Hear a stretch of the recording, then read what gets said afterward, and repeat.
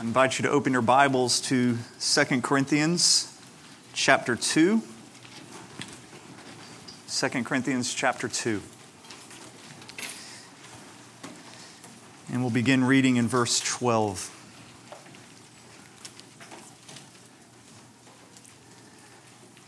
When I came to Troas to preach the gospel of Christ, even though a door was open for me in the Lord, my spirit was not at rest because I did not find my brother Titus there. So I took leave of them and went on to Macedonia. But thanks be to God who in Christ always leads us in triumphal procession and through us spreads the fragrance of the knowledge of Him everywhere.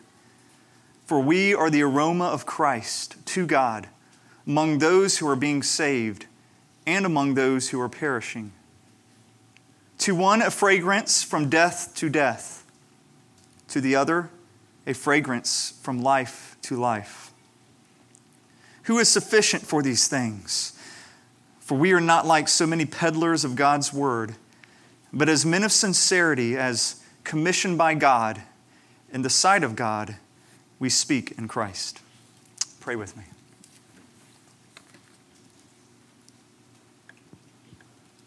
God, I pray that your truth, your gospel, would ring loud and clear tonight, and that it would not quit ringing here. But Lord, we would take that gospel to our neighborhoods and to our workplaces. And may we ring clearly for everyone to hear. Lord, in this moment we need to hear from you, not from me. So may my words fall to the ground and blow away and not be remembered anymore. But Lord, may your words remain. And may they change us. We pray this in the strong name of Jesus. Amen. Perhaps there's been a time in your life where you've been hurt by someone close to you or somebody that you care about.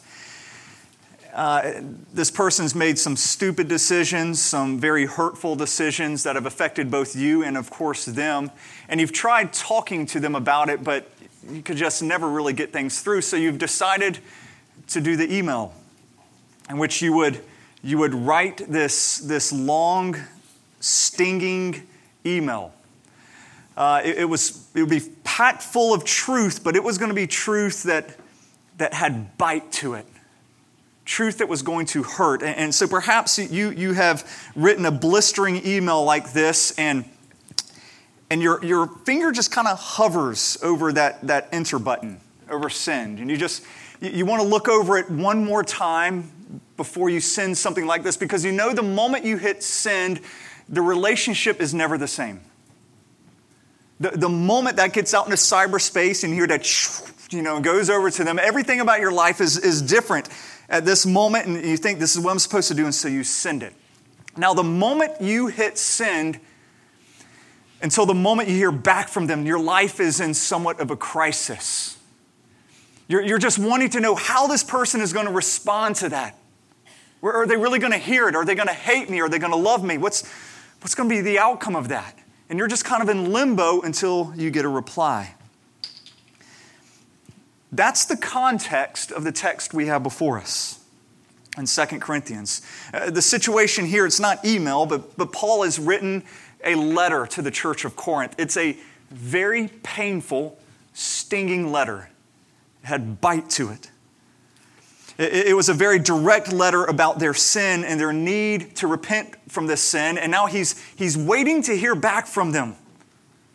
And he sent Titus, his good friend and servant, to deliver this letter. And Titus was supposed to get back to him with news. But Titus hasn't come back to Troas where he is. And he keeps waiting and waiting. And anxiety is building and building as he's waiting to hear what was the outcome of this letter. How would they respond? As Paul is waiting for this response, he's in Troas. And so he does what he always does when he's in a new city. He proclaims the gospel. And the Lord opens up a door. He says, a door was opened for me in the Lord. Now, This is Paul putting it mildly, because in 15 years that I've done ministry, I have never seen a door open like it opened in Troas. He was only there for a few weeks and he established a church. A few weeks, church established. He raised somebody from the dead. That was a first, even for Paul. God was doing the miraculous through him. And he says, a door's opened here for the Lord. You'll read about his time in Troas in Acts 20. I love the story about him raising somebody from the dead. It was Eutychus, up on the third floor. Paul's preaching well into the night.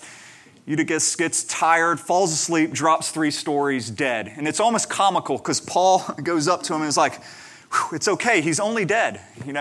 I can fix this. And he raises him from the dead. An open door. But it was.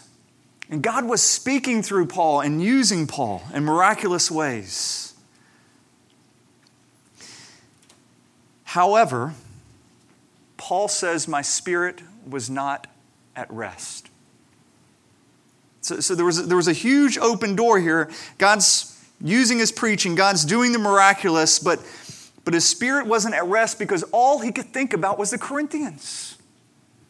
How are they responding to this letter? Would they listen to him? Would they abandon all the divisions that they had in the church? I follow Paul, I follow Apollos, I follow Peter. Would they abandon that? Would they abandon the sexual immorality? Would they abandon the incest that was there? Would they abandon the getting drunk during communion?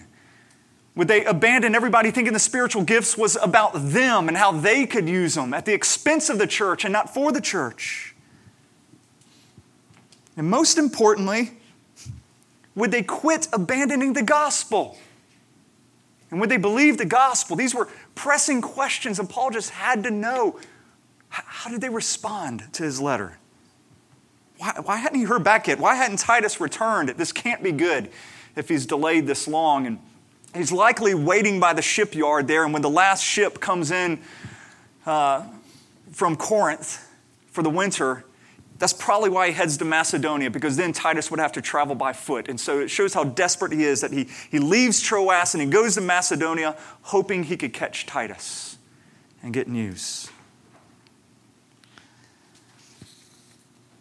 So Paul leaves a thriving ministry here because of anxiety. Scripture is silent on saying whether that this was the right choice to make, whether this was the wrong choice to make. Just simply records, because of Paul's uneasiness in his spirit, his anxiety over this situation in Corinth, he left. You would think God opens a door for ministry so you could step through it, but Paul saw that and it wasn't necessarily clear cut for him, and he walked away from that door. Whether this was right or wrong for Paul, what I appreciate about this text is it shows the strains of ministry. It shows how ministry just really kind of rips at your heart. As a minister, you're always divided between wanting to reach new people, do this new work, versus dealing with kind of the sin and the squabbling that's going on back home, back in your own church. And you're always kind of divided between the two, and your heart is torn. Anyway, in this situation, Paul's anxiety for the Corinthians was stronger than his wanting to stay in Troas. And so he leaves. And I'm sure the people of Troas were confused. They were likely hurt by Paul's departure, but Paul is anxious. Paul is depressed. He is so severely depressed at this point, he really has no zeal for any kind of new ministry. And so he goes. This is that dark time that we looked at earlier when we started 2 Corinthians, that dark time that Paul was talking about, where he says in chapter 1, he says, "We were so utterly burdened beyond our strength that we despaired of life itself. Indeed, we felt like we had received the sentence of death." That's what Paul's describing here. This is that discouraging, dark time. Now, I have never felt that to the depths that Paul has felt that kind of length of or depth of despair. But I do want you to know that Lauren and I definitely have dark moments in ministry. We definitely have weak moments where we go through times of borderline despair. And there's good things that happen, and then we're amazed at how quickly those cards come crashing down. And so, for instance, we love having home group at our house. We're having 2 home groups at our house now. We love this. And then there's times where we've just had too much community, all right? Enough of the community. We're tired of having our house trashed. And we fall into this little downward spiral. God's called us to live into the city of Birmingham, a city with failing school districts, in which, how are you going to educate your children? Well, once they get to junior high, what are we going to do? And sometimes we're really good about that, and we have great faith. We're like, God's called us here, God's going to provide. Other times when things are going bad at church, bad in ministry, we're like, forget this. We're leaving. And so, Lord, we have times of these little mini crises that God has to continually remind us of the gospel and of our calling. And we never know when they're going to happen, but they happen. And for Paul, it was pretty severe.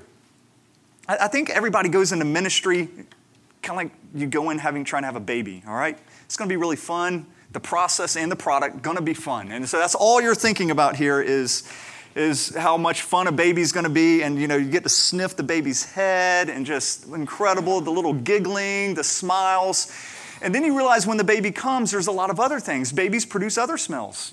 Babies make other noises. And babies keep you up. And they make you drive around at 2 a.m. with the baby in the back seat, just pleading with God to make the baby, quit crying and go to sleep. And in those moments, you begin thinking, why in the world did I have a baby? Why?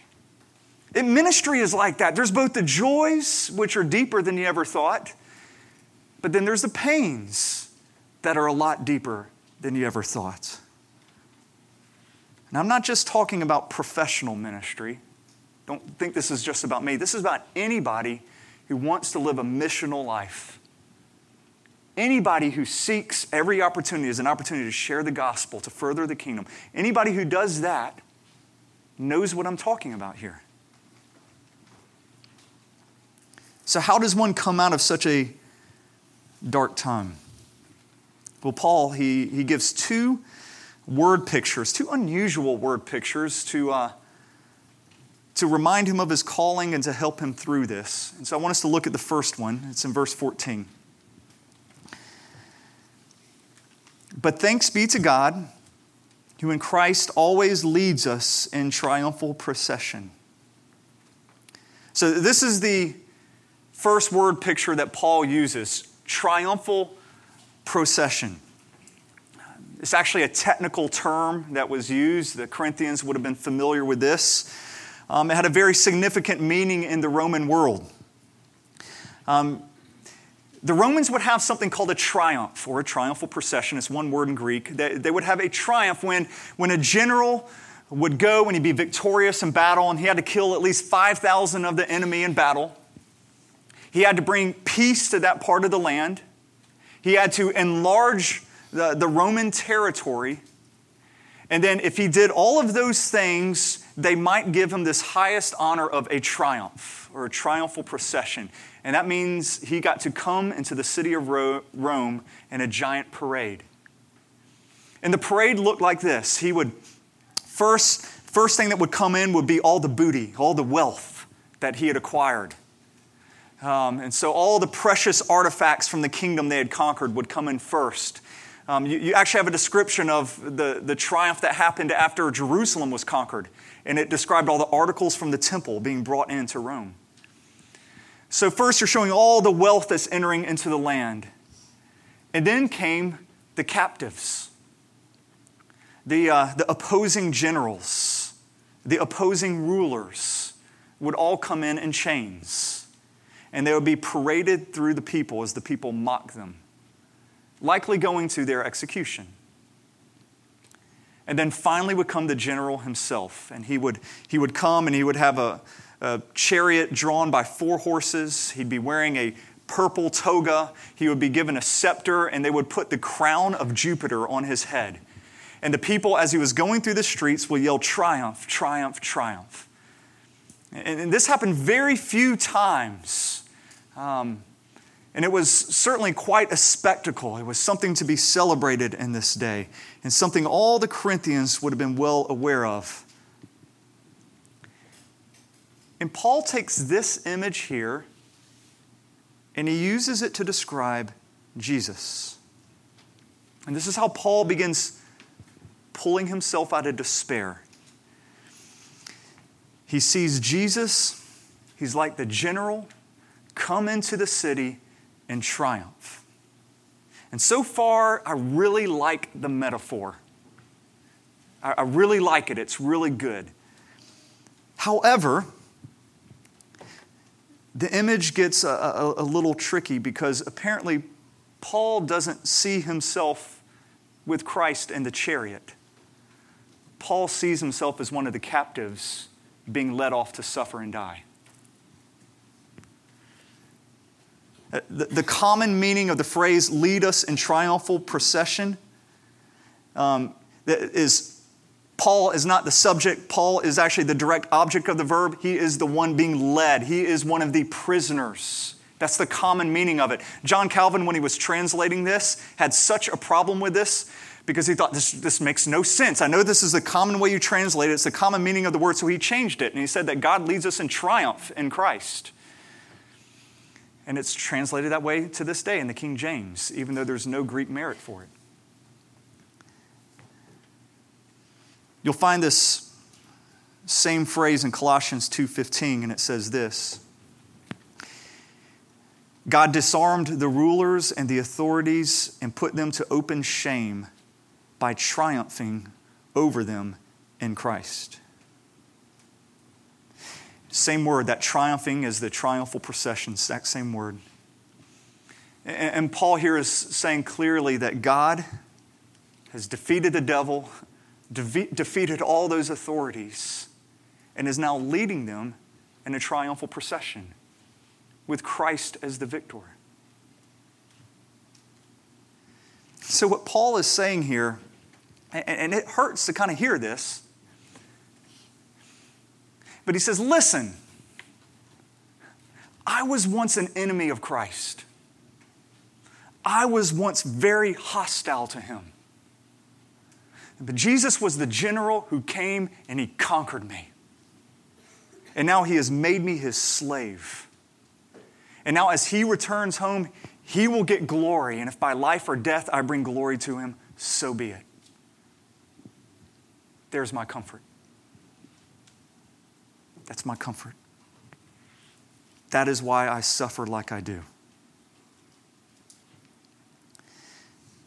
Now, is that a comfort to you guys? You know, y'all feeling pretty comforted right now? You like that? One of the reasons it is a comfort to Paul is because of the two little words we've looked at that are peppered throughout the New Testament, that phrase, in Christ. Look at verse 14. But thanks be to God, who in Christ always leads us in triumphal procession. You see, in Colossians, when God triumphs over the rulers and authorities, he doesn't do so in Christ. But for Paul, he does so in Christ. And that makes all the difference in the world, because what Paul is saying is, when I was conquered, I know it was not done by some vengeful God. It wasn't done just to hurt me. But when God conquered me, he changed my heart. He forgave me. He reconciled me to God. He did all of this in Christ, and now out of love, I freely serve him. Paul will later allude to this in chapter 5 when he says that the love of God constrains him, or the love of God captivates him. The love of God holds him hostage. And so Paul is going to look at this and he's going to say, my rebellious heart was conquered and it was captured by the love of Jesus. And that makes all the difference. And so for Paul, he uses this image to convey two things. And it's one of the reasons. Metaphors are very powerful, but they can also be confusing.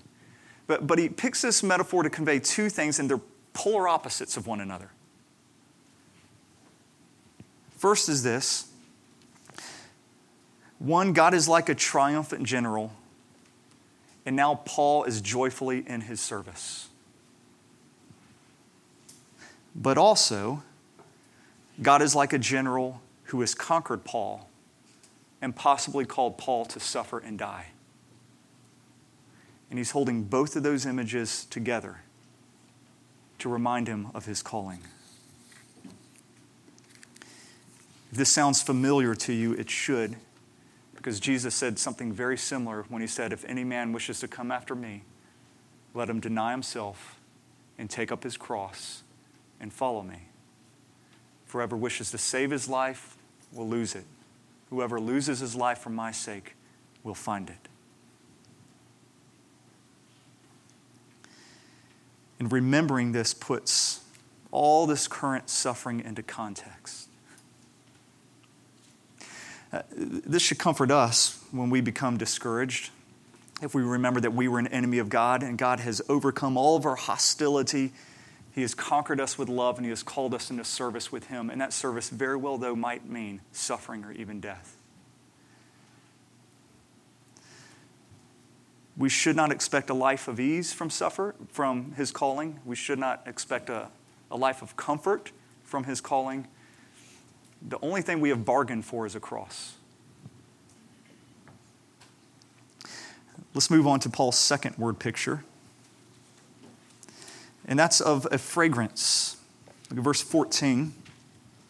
But thanks be to God who in Christ always leads us in triumphal procession, and through us spreads the fragrance of the knowledge of Him everywhere. For we are the aroma of Christ to God among those who are being saved and among those who are perishing. To one a fragrance from death to death, to other a fragrance from life to life. So here Paul, he sees his life being lived out like a sacrificial offering that's giving a sweet aroma or a sweet fragrance to God. Now, what he's essentially saying is, I live my life on the altar. I live my life on the altar and I'm being consumed, and I give the fragrance of the gospel at all times. And first off, he says that, let's just look at 15. I want to break down 15 for just a moment. He says, for we are the aroma of Christ to God. I want you to notice that he's saying that this aroma I'm giving off, it's not primarily to others. I'm to be sacrificed, I'm to suffer, I'm to possibly even to die, but it is all primarily to God. And this is huge for us. It was huge for Paul because it means when we sacrificially give our money, when we sacrificially give our time, when we give our energy, when we sacrifice some of our friendships, when we do all of those things, it's not for others. Primarily, it's for God. And if He is the only one who notices, then that's okay. We live our life as worship to Him. And so if the Corinthians never noticed a single sacrifice he gave, it's okay because it was a sweet aroma to God.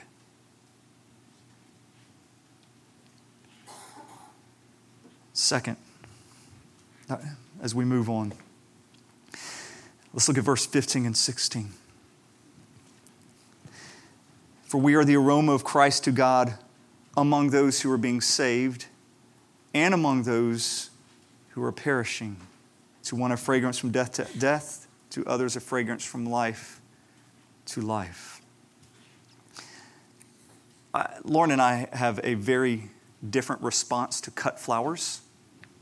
Lauren, she smells cut flowers, and instantly it's weddings, it's beautiful table arrangements, it's spring. And so she loves the smell of cut flowers. I have the exact opposite sensation. When I smell them, I think of death. I think of funerals. Because I went to a lot of funerals growing up. Sense, your smell is one of the most powerful senses, and it's associated a lot with memory. And so when I smell flowers, I'm back at my dad's funeral. It's one of the things I smell that. And so for me, I do not like that smell at all, whereas Lauren loves it.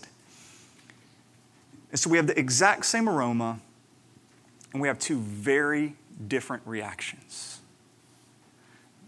Paul is playing on that here, that you can smell the same thing and you can have two very different reactions. Paul says every sacrifice gives off an aroma. And when you live a life of sacrifice for the gospel, you're going to give off this aroma to others. And let me just say real quick, I'm not talking about, when I say a sacrifice of the gospel, I'm not talking about in general being kind or just being giving to others. That's not a sacrifice. The sacrifice of the gospel is if you're kind, then you proclaim the gospel. If you're kind, then you're generous, you proclaim the gospel. There's always proclamation with the sacrifice of the gospel, okay? It's not just talking about being generally kind or generally loving or any of these things. Paul would have never been thrown in jail if he was just loving. But if he's loving and says, I'm doing this in the name of Jesus, he's thrown in jail. So that's the sacrifice there. Let me be clear about that. But when we sacrifice for the gospel, we give off this aroma of Christ to others. And when they smell that, to some it's going to be beautiful. It's going to be life-giving. And to others, it's going to be repulsive and death. Two different responses. And what this says is, as Christians, we always give off a fragrance. And our fragrance is either going to steer people towards Christ or away from Christ. But if people are around you and smelling nothing, it means that you are sacrificing nothing. So if you can go to the office, and you've been to the office every day for years, and people are not even either being steered towards Jesus or away from Jesus, it means you don't smell at all. You're not living a life of sacrifice for the gospel. If you're in a neighborhood and your neighbors are not either being steered towards Jesus or away from Jesus, it means that you are not living sacrificially for the gospel. Because if you are being sacrificed, or as Paul would say, that you are a living sacrifice, you would put off an aroma. And it's either going to be repulsive or it's going to be life-giving. And some of us need to confess that we have been places for years. We've not given off any smell. None at all. We don't put off any aroma. Jim Elliot was a missionary to Ecuador, one of my heroes in the faith. He was martyred there.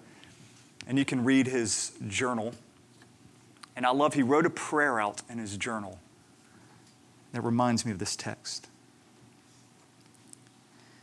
It says, Father, make me a crisis man. Bring those I contact to decision. Let me not be a milepost on a single road, but make me a fork that men must turn one way or another on facing Christ in me. That's exactly what Paul is talking about. Is that when people encounter me, it's not just a little milepost marker and they can just go right on by. It's a fork. I always bring people to a point of decision. Either to life or death to death. What I want us to do, my conclusion is actually going to be a time of prayer. We've been thinking a lot about this as the leadership, the elders, staff of the church. An area that I think we are especially weak in here at Redeemer. And that is sharing our faith. Something we've been praying about for years. But I could tell even as I was preaching this and looking around at the room when I was just talking about what some of you have been around people for years. What aroma have you given? And I could just tell for some of you are like, none. Absolutely none. I want us to take time to pray for one another that we would live sacrificially for the gospel. And by that, I mean it's not just acts of kindness, acts of generosity, but it is with that the proclamation of the gospel to the people around us. because that's the only way they could come to know. That's the only way they could either accept or to reject. And so I want us to take time, and what we're going to do is I'd like us to break up into groups of 6 or 8. We do this.